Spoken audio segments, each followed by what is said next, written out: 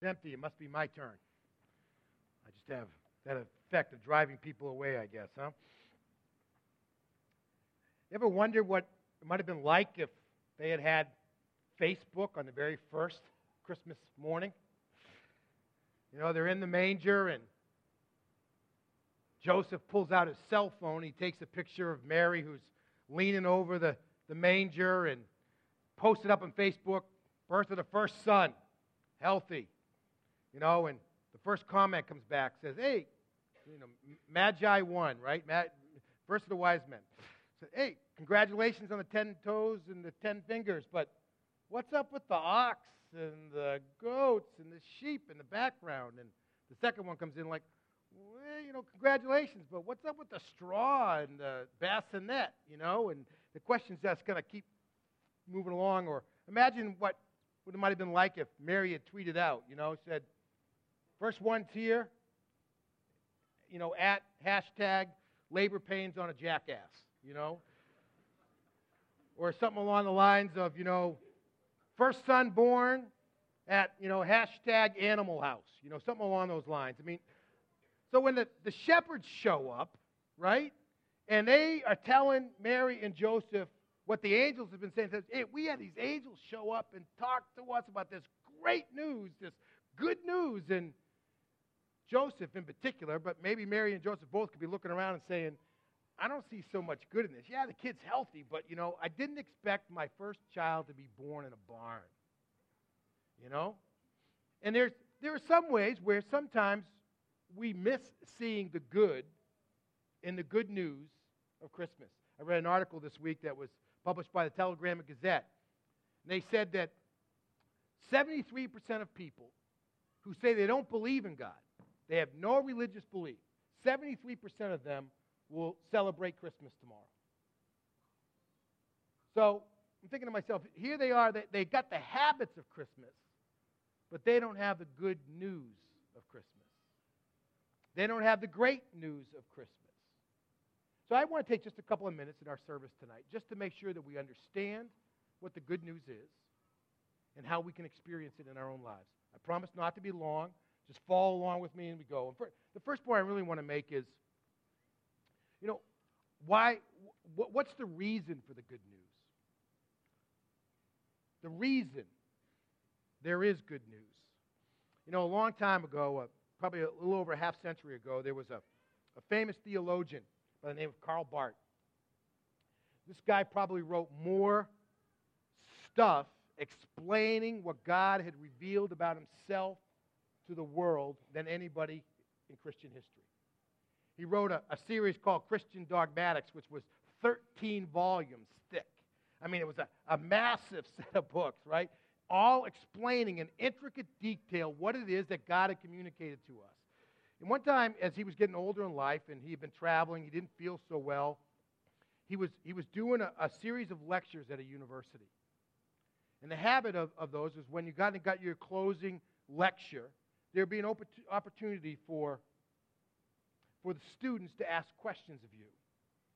So he goes through his series of lectures. He gets to the last one, and he concludes, and he kind of steps back from the podium, and the dean of the university stepped up, and he said, Dr. Barth, we know you're tired. We know you're not feeling well. So we're not going to subject you to a lot of questions from all the audience, that kind of thing, from all the students. But I'm going to ask one question on behalf of all of us. He says, and of all the great thoughts that you have, what is the greatest theological insight you've ever had? And he kind of stood back from the podium for a moment, and he kind of dropped his head, half in thought, half in fatigue. And he stood there for a moment, and then he stepped forward, and there just seemed to be this kind of renewed gleam in his eyes, just a little bit more of a glow to his smile, and he said, the greatest theological thought that has ever crossed my mind is, Jesus loves me, this I know, for the Bible tells me so. The reason there's good news for us to celebrate tonight is because God loves us. The Apostle John quoted Jesus putting it this way, for God so loved the world that he gave his only begotten Son, that whosoever believes in him should not perish but have eternal life. The reason there is good news, it's because God loves us. You know, and I think many of us, we miss pieces of that. We kind of think God's like Santa Claus, right? He's got a list, and he's checking it twice, and he's seeing how many naughty entries you have and how many nice entries you have. And if you've got more nice entries than you've got naughty entries, then at the end of the day, God gives you the gift of his love. It doesn't work that way. God sent his Son into the manger because he loves us just the way we are, no matter where we've been, no matter what we've done, no matter what we're doing, or where we're going. God loves us. And that's the reason for the good news. The reason why it's good news is related to the reason why Jesus came. The purpose for his life on the planet. When these angels showed up in the middle of the night and scared the daylights out of these shepherds. You know, they were overcome with great fear. This scared the daylights out of them. It says, we bring you good news of a great joy, for today is born for you a Savior, who is Christ the Lord. The reason the good news is good news is because we need a Savior. Now, I'm not sure all of us really buy that. I mean, if Jesus came and we didn't really need a Savior, then it's really not that good of news, is it? I mean, we don't need to be rescued unless we're lost. We don't need to be redeemed unless we've been kind of enslaved for something. And we sometimes think we can go back to this model of, you know, like the Santa Claus's list of naughty and nice. You know, as long as I get to the end of life and I've got more nice entries than I've got naughty entries, then I don't really need a Savior. Well, it doesn't work that way on God's list. God's list has got two columns, and it's only got one line in each column. Top of one column, it says perfect. Never, ever, ever committed a sin. On the other column, it is imperfect. Committed any sin at all. And the Scripture tells us that all of us belong in column 2 and not in column 1. That every single one of us, somewhere along the lines, we have committed a sin. Does that make us evil people? No. It just makes us sinful people. You know, just because we commit sin doesn't mean we're evil people. It just means that we're sinful people.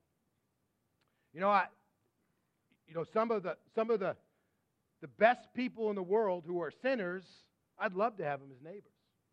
I married a sinner. She married one too. You know, just because we're sinners doesn't mean we're evil people. I mean, but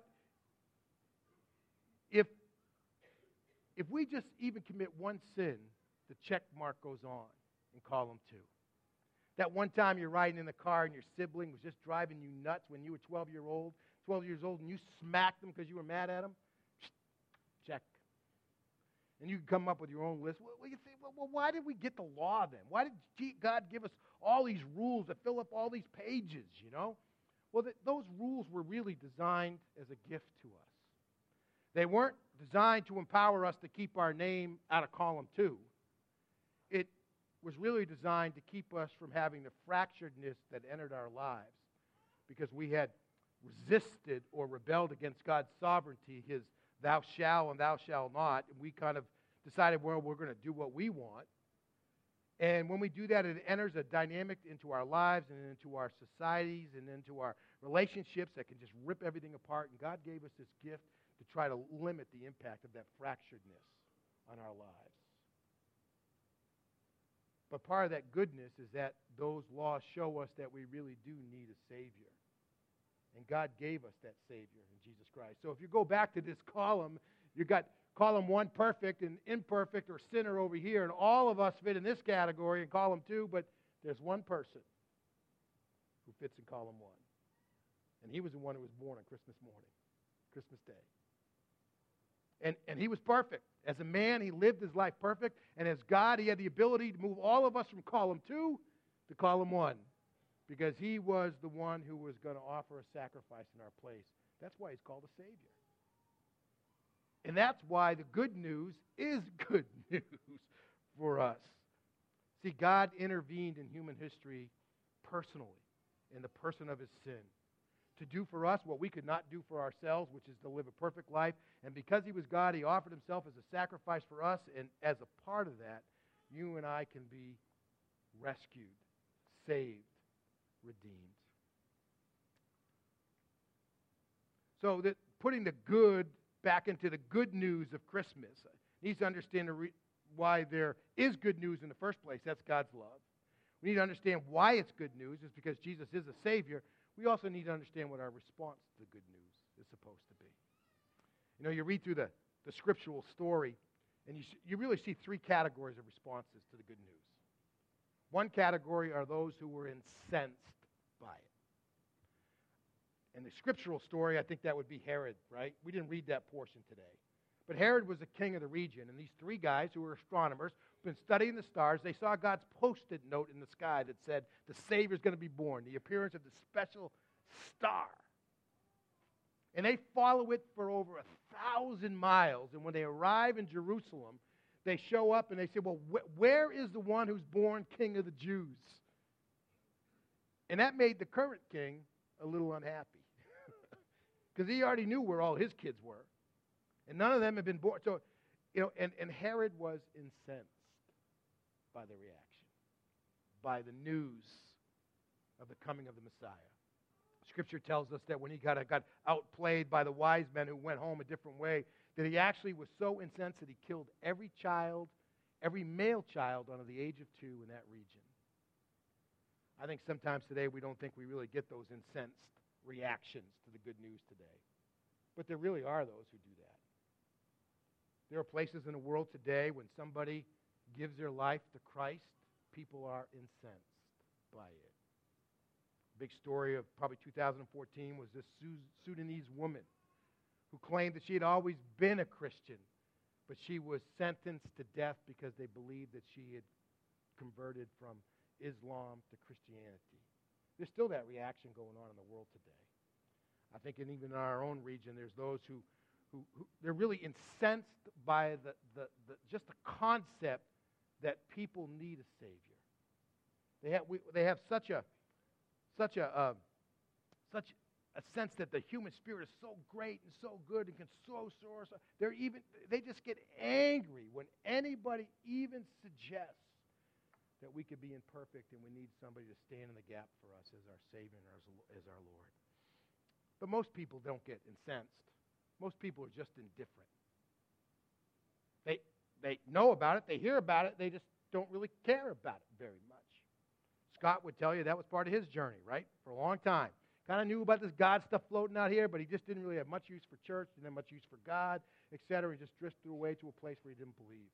The guys that amazed me in our story today, and we didn't get all the way through it all, but when the wise men show up, they say, well, where's he who's born king of the Jews? And Herod says, well, get the Bible scholars. And the Bible scholars, they come in and they study the scriptures and they say the guy's born in Bethlehem. And you know what? Those guys didn't even go and look. Can you imagine that? Here these guys have traveled thousands of miles and they're asking them the question, where is he who's born king of the Jews? They know the answer, and yet they just go back home and sit down and don't even care. They're just indifferent. They don't care.